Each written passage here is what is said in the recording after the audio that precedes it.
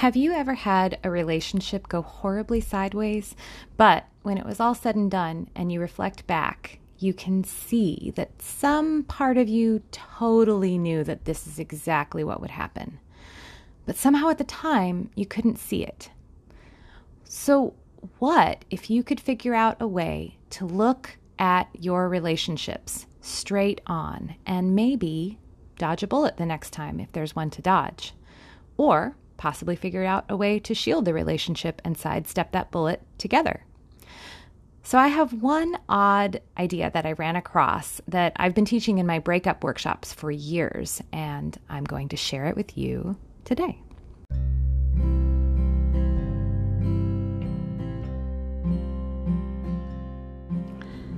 Welcome to Making Polyamory Work.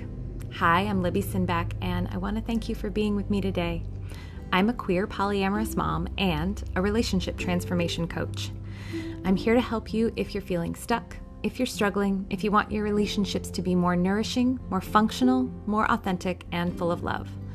On my show, I like to go deep into what actually makes polyamorous relationships work, because relationships are at the core of our well-being as humans. I think love is why we're here and how we heal. So I'm excited about this episode today, and we're just going to dive right in. So I've said this before, but one of the common challenges of being in a new relationship and being all excited, or really even just the prospect of a new relationship, is that NRE can make you lose your head and make you make decisions that you might not otherwise have made if there weren't so many wild and crazy hormones and neurotransmitters running through your body. But while it's easy to know that intellectually and maybe even nod along with me and say, well, you know, just like Thumper said in the movie Bambi, well, that's not going to happen to me. When you're actually the person wrapped up in that excitement of someone new, it's just really typical to resist keeping your feet on the ground. And I think there's a reason for this. I think a lot of people really just miss or blaze past red flags because slowing down to look at them is kind of a bummer. Or maybe you're just afraid of seeming like a bummer, having to bring these things up. I mean, nobody likes being a wet blanket. On the flip side, though, if you're always hunting for red flags every time you fall for someone and picking apart every interaction to see if you're safe, then that really can just kill NRE before it even has a chance to really exist, because you're so focused on protecting yourself that you aren't able to let go and be vulnerable and connect. So, what to do? Well, for this episode, I wanted to offer you one tool that I have used that I think is just not very well known and has been hugely valuable to me. It's called the pre-mortem. Now, many of you may be familiar with the concept of a post-mortem. It's a debrief that you do after something has ended to see what went well and what didn't. Post-mortems are great for reflecting on past experiences and learning from them so that you can improve results the next time you do something. But okay, what is a pre-mortem? Well, I first heard about the idea of a pre-mortem on an episode of Freakonomics, which is a podcast, and they were talking about failure. And they were speaking to cognitive psychologist Gary Klein, who studies how people make decisions and also wrote the book Seeing What Others Don't: The Remarkable Ways We Gain Insights. So Gary Klein came up with this idea called a pre-mortem. Now, he talked about using it in a work context to help people see potential problems before they happen. What he would do is he'd invite members of a team who are, say, about to launch a project that they've been working tirelessly on. And he would invite them to clear their minds and then imagine that the launch was over and that it was a total failure. And he invites everyone on the team to fully picture this scenario where they worked really hard, but the project was just a total disaster. Then he asks them to, leave the visualization, open their eyes, and spend 2 minutes with a pen and paper writing down everything they can recall from that visualization about why the project failed. What he found was that teams who did this exercise, which literally took less than 5 minutes, found all sorts of potential problems that they hadn't been paying attention to. This exercise also helped temper any overconfidence that might be driving any potential bad decisions. So as not to leave everybody in a downer state, then Klein will ask the team members to spend some time coming up with one thing that they can do in light of all these things they've discovered that can help the project be successful. Why is this such a good exercise to do? And why does it uncover things that otherwise weren't being uncovered? Well, Klein says that when a team is doing something like launching a project, they, just like an NRE, don't want to harsh the vibe with potential roadblocks. They want to be seen as a team player, not a wet blanket. Nobody wants to be the wet blanket. But by inviting everyone together to think about failure, the pressure to avoid being that one person who's saying anything negative is lifted, and people can feel free to see what there is to see. And by ending the whole exercise on a positive note, okay, we see the potential problems, now we can get ahead of those, you're increasing the chances that the launch will actually be successful. I think the pre-mortem exercise is a great thing to do when you're in a new relationship. And yes, I think it's a great idea to do together with your partner. By inviting both of you together to think about failure and what that might be, and give yourselves permission to live there together just for a moment, just for 5 minutes, you may find things together that you would otherwise feel utterly blindsided by months later. So, if you'd like to do a pre-mortem with my guidance, I'm now going to walk you through it on this episode. If you don't want to do a pre-mortem right now, you can fast forward through this part and just skip to the end. But if you'd like to, you can now get together with your partner, or you can play it by yourself if your partner's not into it, okay? So make sure for this next part that you are in a place where you can safely close your eyes, and also where you can write for 2 minutes. So don't be in a moving vehicle, okay? So have that pen and paper handy, or have an empty note file open on your phone or on a computer. Ready? Okay, so first, I want you to find a position that's comfortable for you. Feel your body at rest. Maybe your bottom in a chair, feet on the floor, or if you're lying down, your whole body, feel it supported and at peace.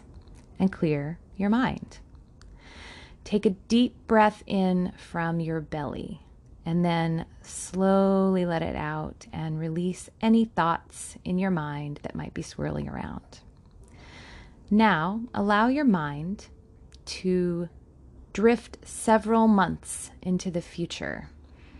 And the image that appears is of you and your partner, and you're breaking up. And it's awful. You're both heartbroken and hurt and angry and in pain. And there's nothing you can do about it.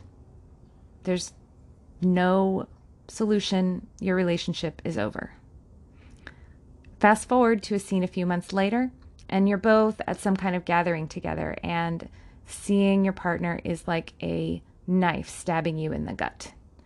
Neither of you can bear to look at the other one, and you spend the whole night avoiding each other and having an awful time because it's so painful and awkward. I want you to hold that image for just a moment and be fully in it. Now, take a deep breath in again, and then let it go. Now, open your eyes and get ready to write. I want you to write all the reasons why your relationship ended so terribly. Now, don't overthink it. Just get out anything that comes to your mind on the page. Ready? Go. You have 2 minutes. And music is going to start playing. And then when the 2 minutes is up, the music will stop.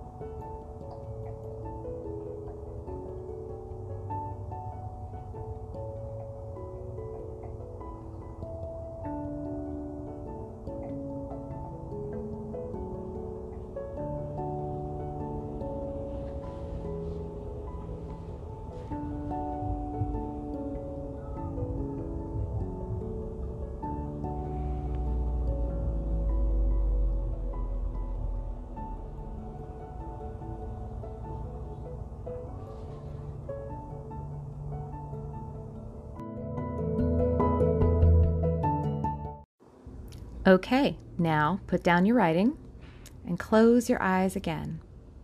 And take another deep, cleansing breath in, drawing your breath all the way down to your belly. And then hold it. Now slowly release your breath. And with it, I want you to let go of all those fears, all those thoughts of failure, and reconnect to the present moment. Okay, now that you've done the hard part, sit with your partner or by yourself and review what you wrote down. And then, together or apart, come up with some ideas about how you can help the relationship and support each other better because of what was revealed to you through this exercise. I know it can be hard to spend time facing potential unpleasant truths or really stop to examine those red flags when we're all supposed to let love flow and just focus on the present moment. One reason why I like the pre-mortem exercise, though, is that you're not staying in this land of worry and fear. What you are doing is just allowing yourself 5 minutes to sit with the possibility of failure and see what might be just outside your focus.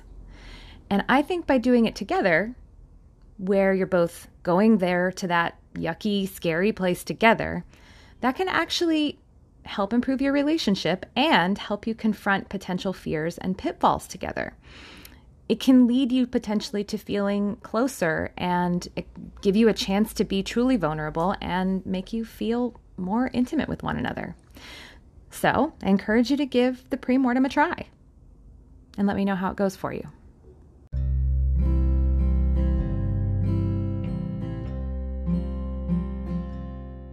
Thank you so much for joining me today.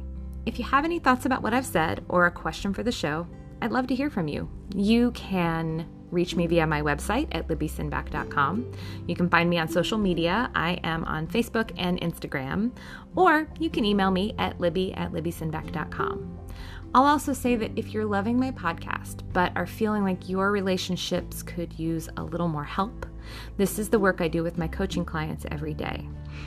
I also am going to be launching a new group program. So if you've thought about working with me, but one-on-one coaching sounds like too much for you, you might want to reach out to me about my group program. If you're interested, just contact me. Or if you want, you can go to my website and click on the section that says coaching and click on the button that says work with me and just fill out that form. Once you've filled out the form, I'll have your information and I'll be able to reach out to you once I get ready to launch the program. It should be coming out sometime in April. Last thing, if you love the show, please share it with your friends, your networks, your Facebook groups, etc. And please subscribe so you don't miss an episode. Also, if you listen on iTunes or Stitcher, it would be a big help to me if you would leave a review or a comment, because that will help more people find the show. The algorithms like that. Thanks again for being with me today, and I'll see you soon.